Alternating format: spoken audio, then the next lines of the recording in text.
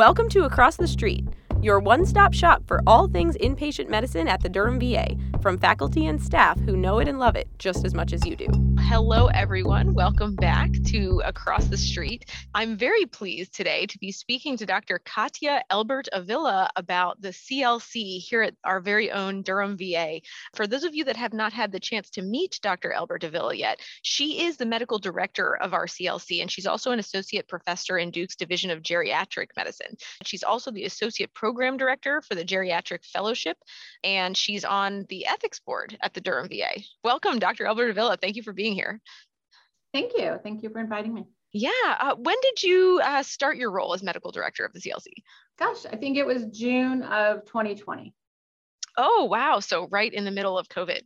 Yeah, right in the middle of COVID. Yeah. So you really handled like all of that.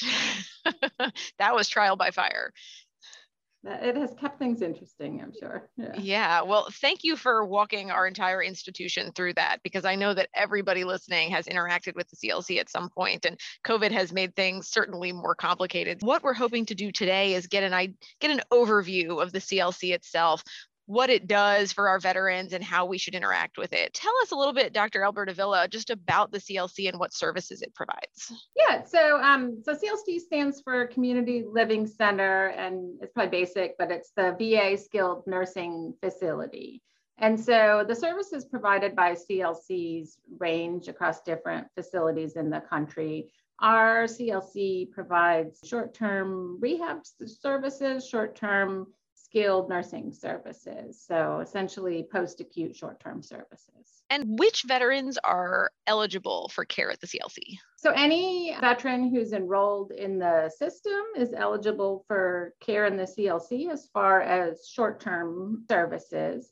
To be eligible for the VA to cover long-term care, there's a service-connected eligibility requirement. So veterans have to be either service connected for the condition for which they require the long-term care, or at least 70% service connected, or I think 60% in unemployable. You know, I would encourage everybody who's listening in Durham to go visit the CLC if you haven't seen it already, because it really is beautiful and it's very uniquely tailored to the veteran. So Dr. Elbert-Avila, can you tell us a little bit about why a veteran might particularly like the experience at the CLC as compared to a different skilled nursing facility? Well, as part of the VA health system in general, the entire interdisciplinary team at the CLC is committed to providing veteran-centered care, and we all share the same values and missions as most folks who work at the VA. And in addition, a lot of our leadership team are veterans themselves. So our current chief nurse, Derek Brown, is a veteran. Two of our nurse managers are veterans. One of our chaplains is a veteran. Some of the nursing staff are veterans themselves. And I think that also the veterans, when we have group activities, depending on our COVID stage, enjoy the camaraderie of having interactions with other veterans. As part of our veteran-centric care, on admission, the nursing staff interviews veterans to complete an All About Me form, and that's posted in their room. And part of that includes some of their service history. It's meant as a conversation starter, and so staff have ways to connect with veterans and know some of their interests. That's another way that we honor people's service. Yeah, I love that. It's very on brand for the VA as an institution to take the uniqueness of the veterans and incorporate that into their healthcare. I love that. Another aspect, I think, are the mental health services available here. So for people who do have PTSD, providers in the VA and staff in the VA have a little bit more training in that area. And we have access to mental health services here. We have a part-time psychologist that works with the CLC, as well as access to the psychiatry consult service. So that's another thing that we offer for veterans as well. Yeah, that's awesome. I mean, when I have the choice to send a patient to a CLC or the CLC, I absolutely take it because I know that they have an incredible experience when they're there. I also know that it's competitive to get into the CLC sometimes. So could you talk a little bit about how admissions to the CLC get decided? Yeah, and I think to speak a little bit on the competitiveness, I think I should comment on our small size. So we are tiny. This CLC was initially opened in 1989 as a 120 bed facility. And then there have been changes over the years, and now we have a maximum of 64 beds. Of that, 10 of those are hospice beds. So 10 of those are beds in the inpatient hospice unit. And then those 54 beds were further reduced with COVID and isolation requirements of having to isolate people after admission, also isolation for multi-drug resistant organisms. So that was reduced even further. So with existing long stay residents who either were admitted for long-term care or proved difficult or impossible to discharge, with existing long stay residents, that meant the proportion of our long stay residents increased. So we really have a majority of long stay residents and just very, very few short stay rehab type beds to work with. And the mission nationally of the entire GEC is to transition the CLCs from providing sort of low-level long-term custodial care to providing a post-acute transition and post-acute short-term services. One of the things that we're very careful about is whether there is a goal for us to meet a service we can provide that will return the person to independent living, that will result in a successful community discharge.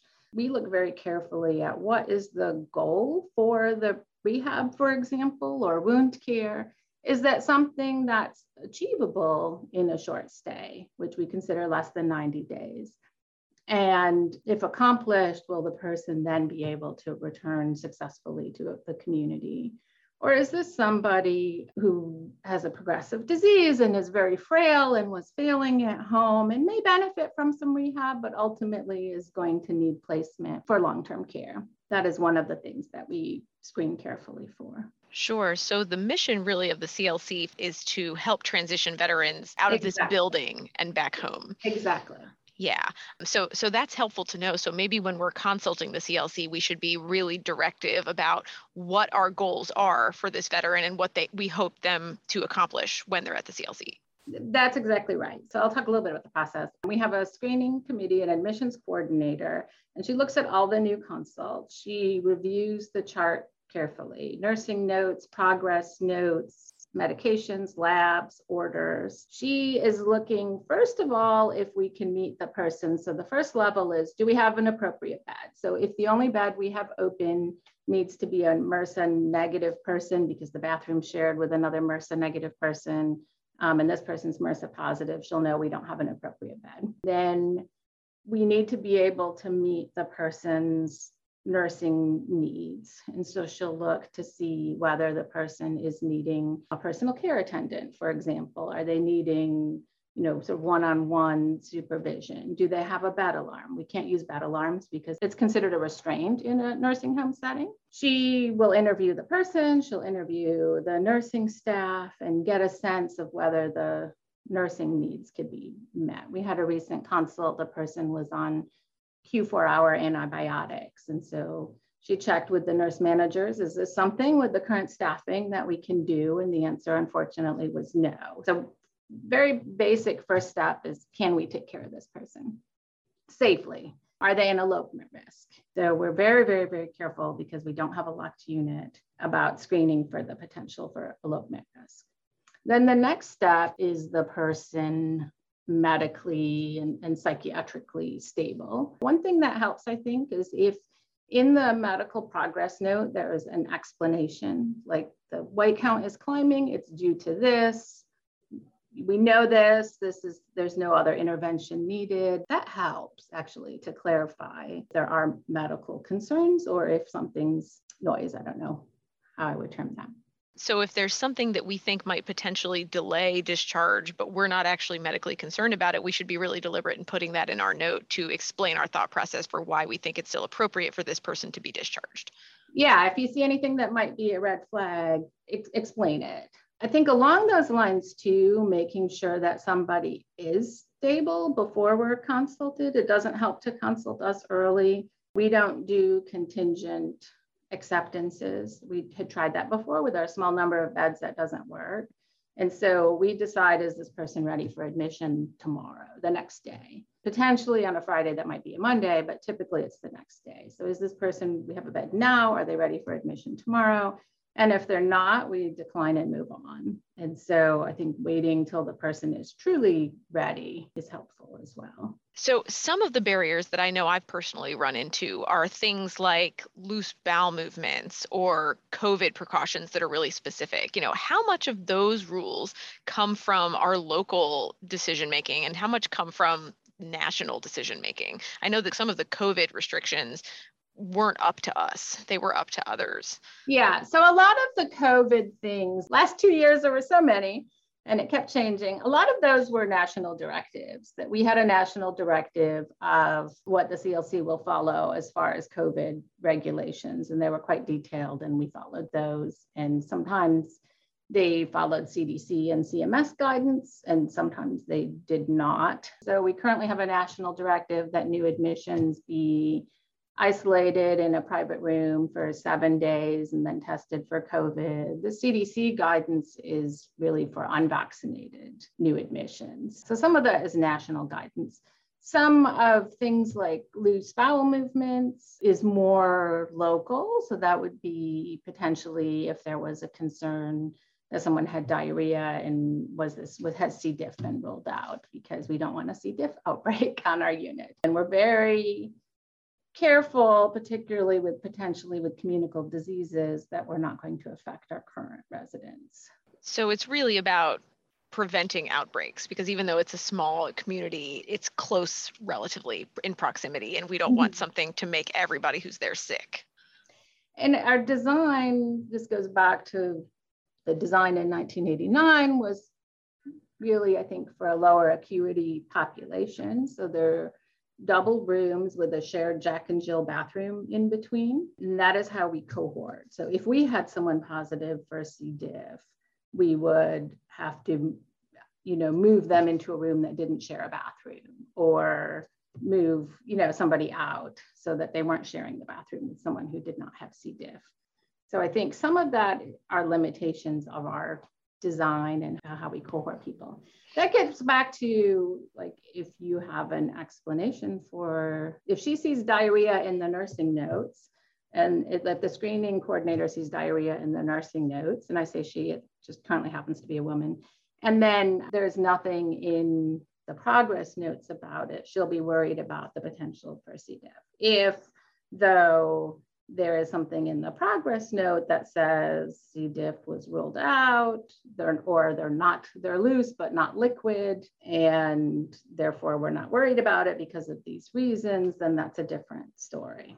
Yeah, it's helpful to know the context for where the decisions are coming from, because it helps us prepare for when we're trying to get someone to the CLC, what boxes we need to check. So let's say that our patient has been accepted and they're in the CLC now. What kinds of things can they expect to do there? What services does the CLC offer? I imagine it depends on the reason for their admission. We have an interdisciplinary team. So it's myself, and then our other providers are nurse practitioner, licensed independent providers. So their primary provider will be an NP, and they will mostly see their care will be directed by an NP while they're here.